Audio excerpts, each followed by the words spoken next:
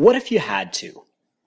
My name is Chris Cooper, and every week on this podcast, I try to ask one big question that you can chew on for the weekend. I call it Food for Thought Friday.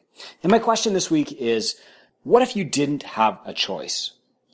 If you're like me, sometimes you're at your best with your back to the wall.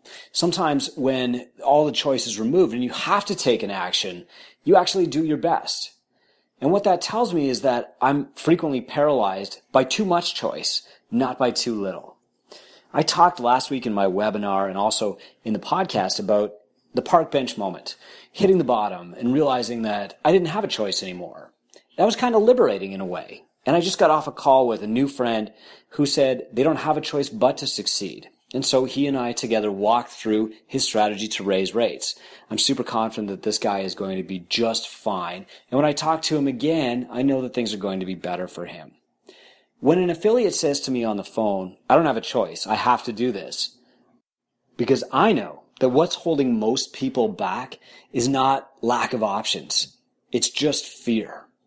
When you have one option, you're probably going to be successful at it. The reason why phrases like burn the boats are so popular is because it's true.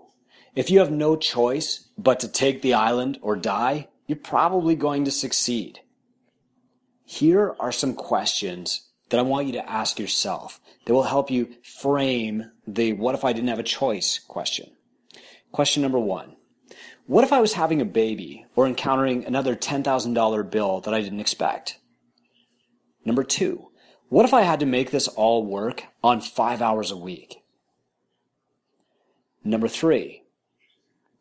What if I knew that I would only ever meet 200 more people in my life and that I could only ever have 100 clients in my gym? And the last one, what if I had $10 million today? What would I do with it?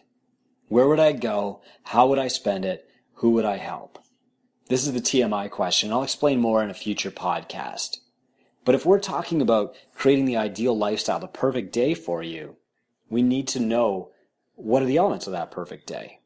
Then if we can find emotional anchors, we can help you get there.